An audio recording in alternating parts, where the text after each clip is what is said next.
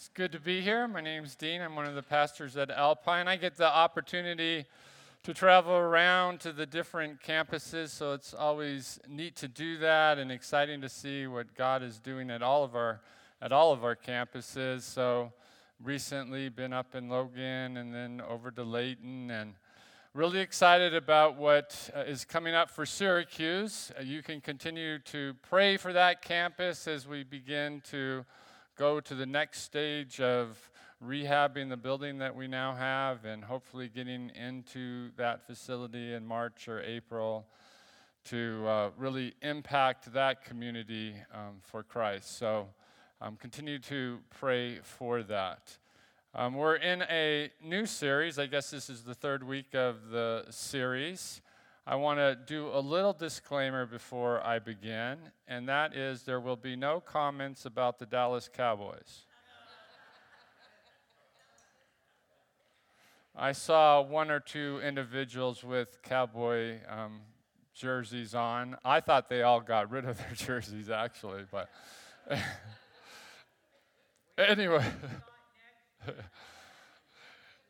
Yes, next year. All right, so we're in a new series called Resilient. Let me give you kind of a summary of where we've been with this series. Week 1, we took a look at the fact that God is the one that has created and given us emotions, and He even Himself possesses emotions. Some of those emotions that God has, we may not even be comfortable with. We also saw that the enemy will attempt to use those emotions against us to destroy us.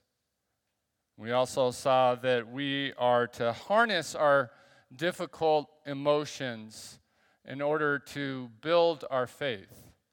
And that is the definition that we are using for resilience.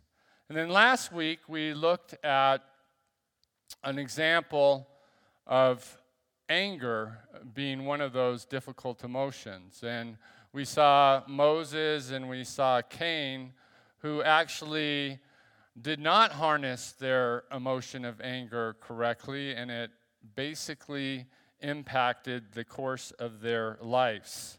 And so this week we're going to be looking at the emotion of fear and how we can use that difficult emotion to build our faith rather than having it to destroy our faith.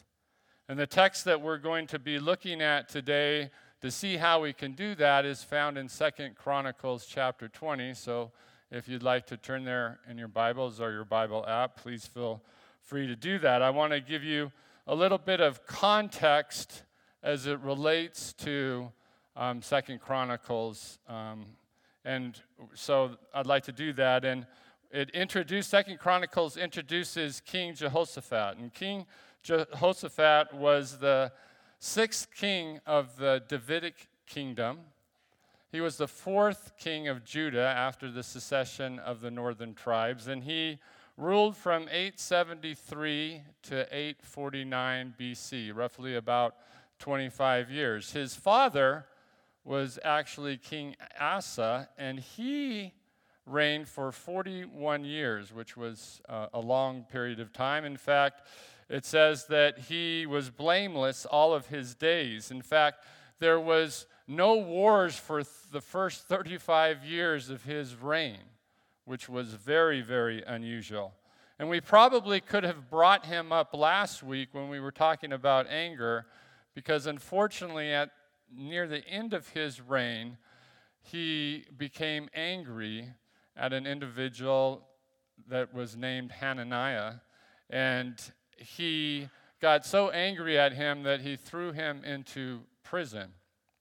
And because he was upset with him because he was telling King Asa that he was acting foolishly. And as a result of King Asa's anger, he allowed it to master him. He didn't harness it well, and so he did not do what our key verse of this series tells us to do. And if we look at the key verse of our series, it is, And from Proverbs 4, verse 23, guard your heart above all else, for it determines the course of your life. And King Asa did not guard his heart in this particular situation, and because of that, the course of his life got off track. In fact, the scripture says that from that period on, he began to oppress others, which was completely different than what he had done all the years that he had reigned. And as a result of all of this, we find that at the end of his life, he has a serious foot disease that soon kills him. And we'll come back and visit him in a little bit. But back to Jehoshaphat. And the Bible says that he was deeply committed to the ways of the Lord, and he removed all of the high places. And these are high places that his father, even though his father was blameless before the Lord, did not remove all of the high places, but the Bible says King Jehoshaphat did. And he also sent all of his officials to teach in all of the towns of Judah. It says they took copies of the book of the law of the Lord and traveled around through all of the towns of Judah, teaching the people. And during his reign, there were actually 4 different kings of Israel that ruled at the same time he was ruling in the other tribes, and those kings, one of them included Ahab, which he was allied through marriage, and he became a really close friend of King Ahab. And so King Ahab one day asked him to go out into battle with him, and of course King Jehoshaphat said, well, yeah, sure, you're my brother, so I'll go with you, but will you please first check with your prophets to see that God is behind it? And so King Ahab said, okay, so he got his 400 prophets together, and all of his prophets, the scripture says, were deceived. And they all said that it would be okay to go to war and that they would be given the land and the territory. But there was one prophet, Micaiah, that said, no, you're not to go. And King Ahab says, well, you always tell me that evil's going to come before me, so I'm going to do the same thing that King Asa did to Hananiah. I'm going to throw you in prison. So he didn't like what he said, so he threw him in prison and gave him little to drink and moved on. And so Jehoshaphat was aware of the fact that this prophecy had taken place, but it appears that he went along with it and ignored the message of this one prophet. And so they went to war and to battle, and they should have listened to the prophet. Because what happens is King Ahab gets killed by a random arrow that struck him in a joint of the armor. And so we'll also revisit him in just a few minutes. But Jehoshaphat survives that battle, and he returns home. And guess who's there to meet him? Well, it's not Hananiah, but it's his son Jehu that meets him to tell him and confront him about going to battle. And so Jehu asked Jehoshaphat, why did you go to battle with King Ahab when you knew that they were not following the Lord? Now, King Jehoshaphat could have easily become angered by this, just like his father had previously become angered. But it appears that he harnessed his anger and he accepted what he had to say. And it tells us that he goes on and he institutes reforms throughout all of Judah. So he takes the criticism, he harnesses if any emotions, negative emotions that may have come from that, and he does some positive things. So everything is going great for Jehoshaphat. Scripture says that he had great riches and honor. And this is where we pick up the events. We pick them up in 2 Chronicles chapter 20, verses 1 through 3. It says, after this, the armies of the Moabites, Ammonites, and some of the Meunites declared war on Jehoshaphat. Messengers came and told Jehoshaphat, a vast army from Edom is marching against you from beyond the Dead Sea. Jehoshaphat was terrified by the news. Out of nowhere, with no warning, a multitude is coming against him, and it says that he was terrified. It often happens that way with us, doesn't it? Out of nowhere, all of a sudden, we feel overwhelmed by fear. It's usually one of these fears, many of which Jehoshaphat probably felt. The fear of failure, not meeting expectations or failing in a task. This probably was a part of Jehoshaphat's fear. He had worked hard to reform Judah, and I'm sure he was, etc., could be taken away in battle. This is actually one of all of those fears that are listed up there. That's probably one of the biggest fears that I deal with. I always have dealt with not feeling good enough, not succeeding, feeling less than. It even impacted me in my career before I was here. Even though I was successful in my career, there was always this fear that I wasn't good enough for the next position up. I just put in a greenhouse, and I have this fear that I'm going to fail with the plants. It may not seem like a big deal to you, but it's like I invested all of this into this greenhouse, and the only thing I can think about is how I'm going to screw it up. Maybe your fear has to do with your profession, your failure of fear of failure may have to do with your profession. Maybe it has to do with your family, being good enough as a parent or as a spouse. Maybe your fear of failure has to do with not accomplishing a goal that you've set out for yourself. Then there's the fear of the unknown. I'm sure Jehoshaphat was concerned, maybe fearful of what would take place if he lost this battle. I know that I really feel for our younger generation today. When I was growing up, it felt like I know what the future was going to be like. But for our younger generation today, I don't think they feel that same way. I don't think they feel that security that maybe I felt when I was a kid, because the future is so unknown. I mean, just think of artificial intelligence and where that's going. So I'm sure our young people have fear about the future, and not only do our young people have fear of the future, probably you as a parent or a grandparent have some fears for them because of that. Closely associated with that is the fear of change. Jehoshaphat may have been fearing a change in leadership. Maybe you're fearing a change today. A change at work, a change of schools, a change in a relationship, a change that comes with aging. I'm afraid that's right around the corner for me. I wake up in the morning and sometimes I don't know whose body I'm in. Some of you can relate to that.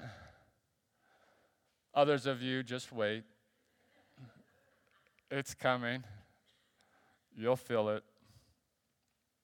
Then there's the fear of pain, whether it's pain, injury, or illness. I'm sure Jehoshaphat, with his battle coming before him, had fears of that.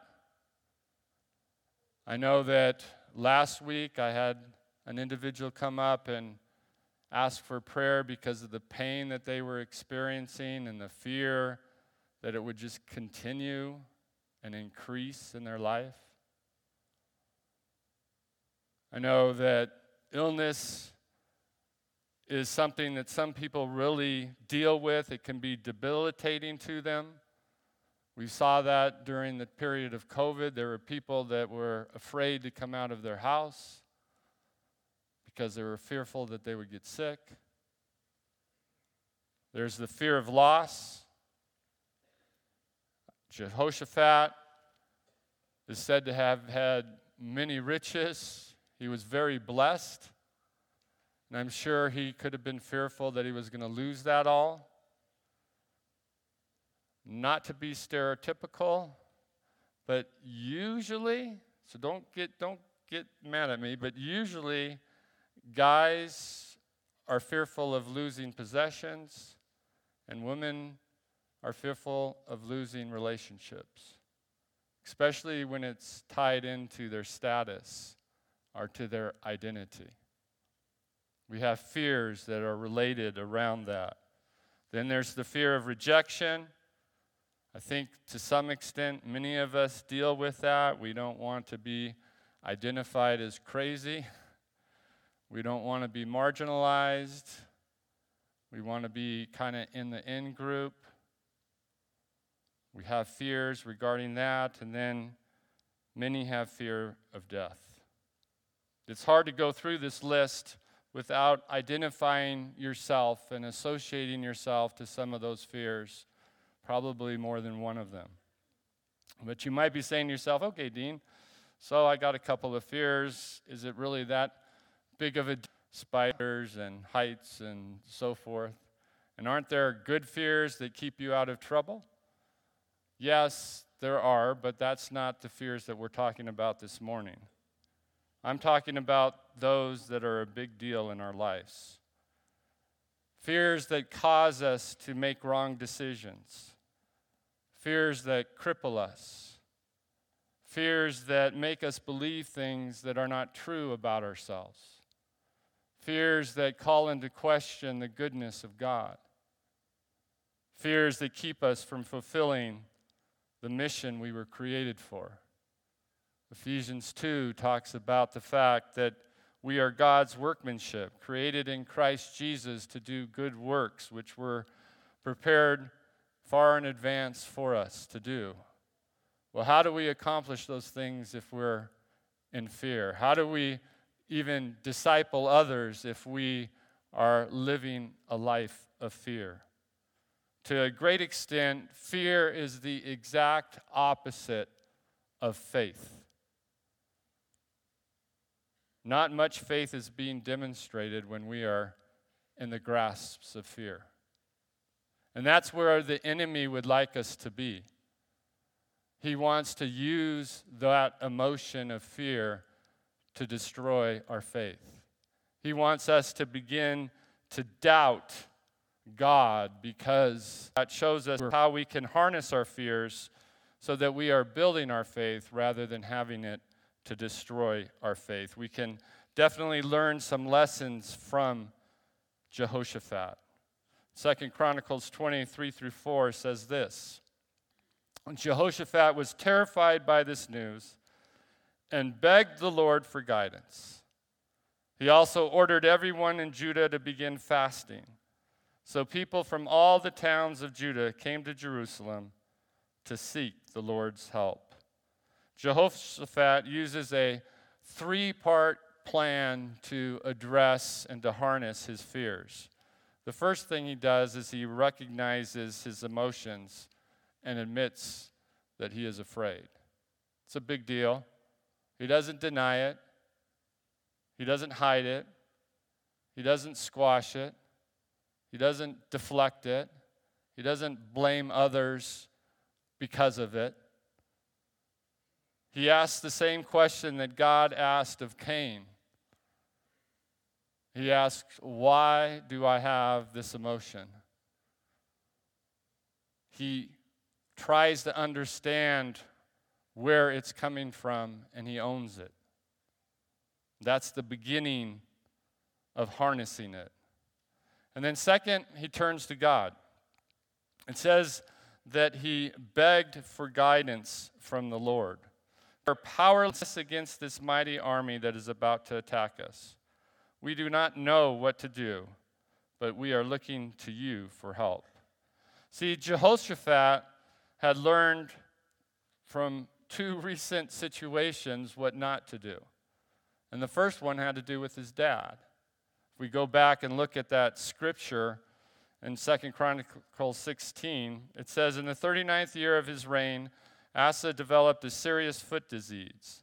Yet even with the severity of his disease, he did not seek the Lord's help, but turned only to his physicians.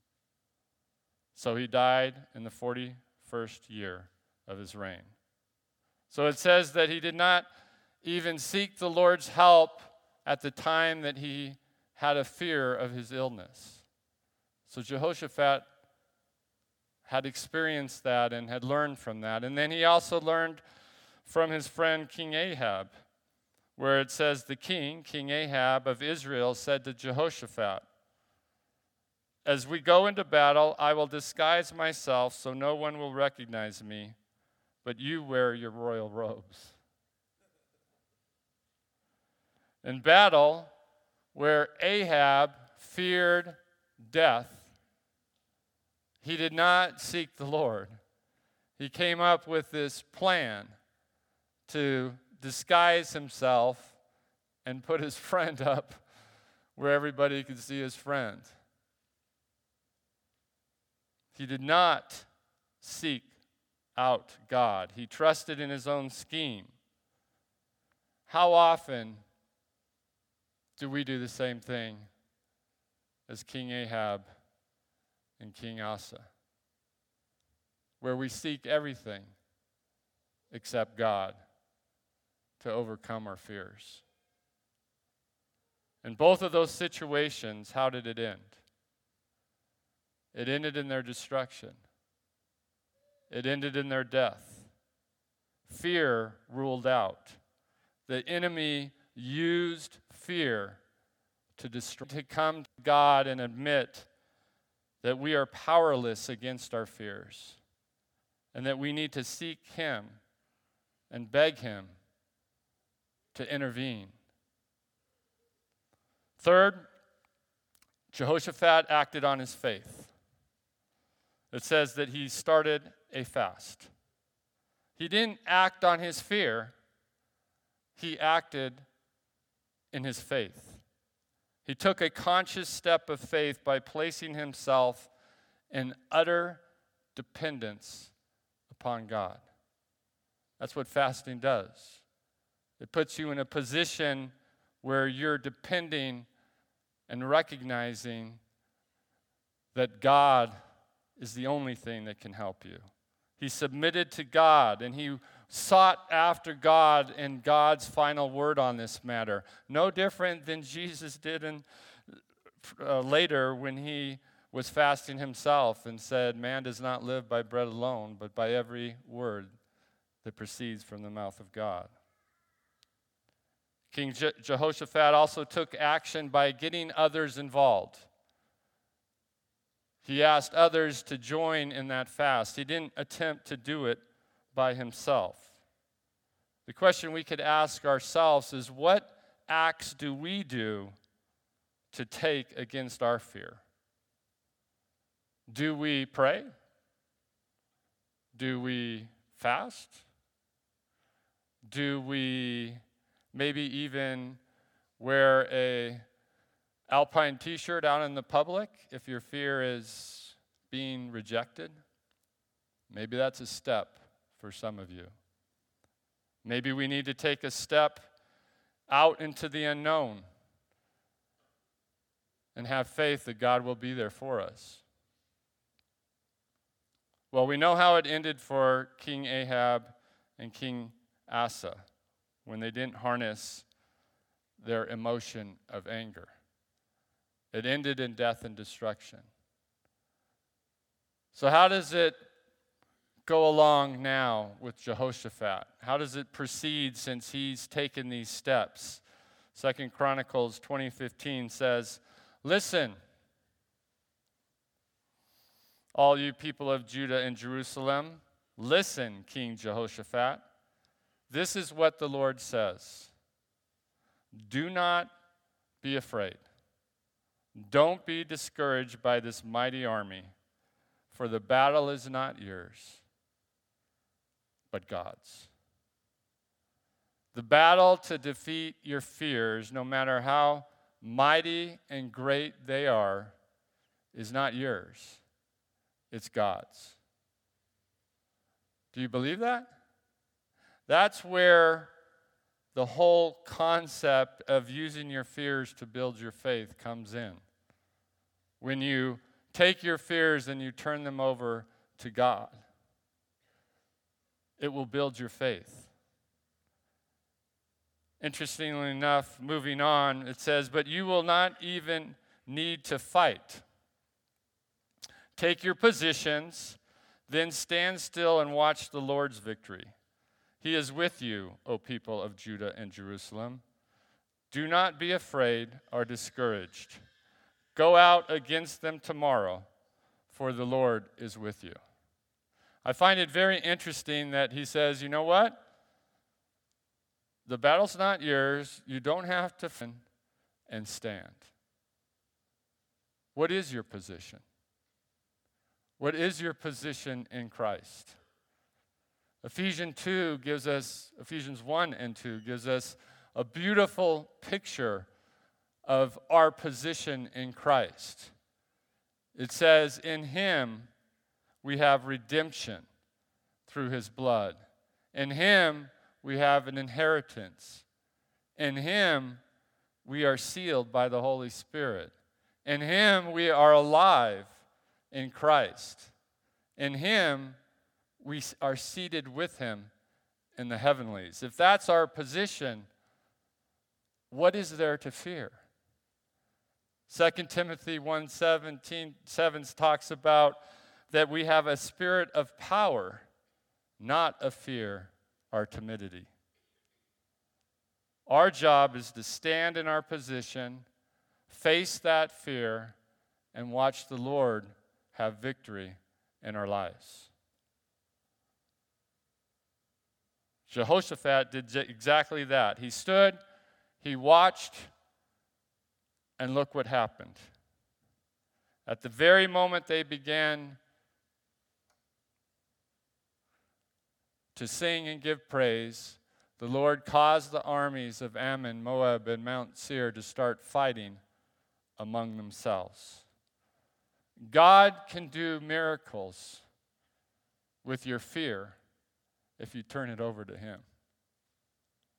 Things that you don't even think are possible, God can accomplish. Your fears do not have to end in death. They can end in blessing. It goes on and says, on the fourth day, they gathered in the valley of blessing, which got its name that day because the people praised and thanked the Lord there. It is still called the valley of blessing today. So the question for you and for me today is your fear destroying or building your faith? It's doing one or the other. Is it leading you to death, or is it leading to blessings in your life? Are you guarding the emotions of your life? Are you guarding fear and making sure that you're harnessing it so that it doesn't change the course of your life like it did for Ahab and Asa in a negative direction? We all have fears. We need to turn those over to a faith to build our faith when we have those fears. Let's pray. Heavenly Father, we thank you for your word. Father, I know that each and every one of us has different fears. I can't imagine that there's anybody here that doesn't have any fears. And sometimes we allow those fears to consume us. We know, Father, that the enemy would like to use those fears to destroy our faith. Lord, let us take that seriously. Father, help us to use Jehoshaphat as an example that we can follow, that we need to recognize those fears, that we need to turn to you, seek you, and take acts of faith. Lord God, help those fears build our faith, not destroy our faith. Help us to grow in you because of them. In Jesus' name, amen.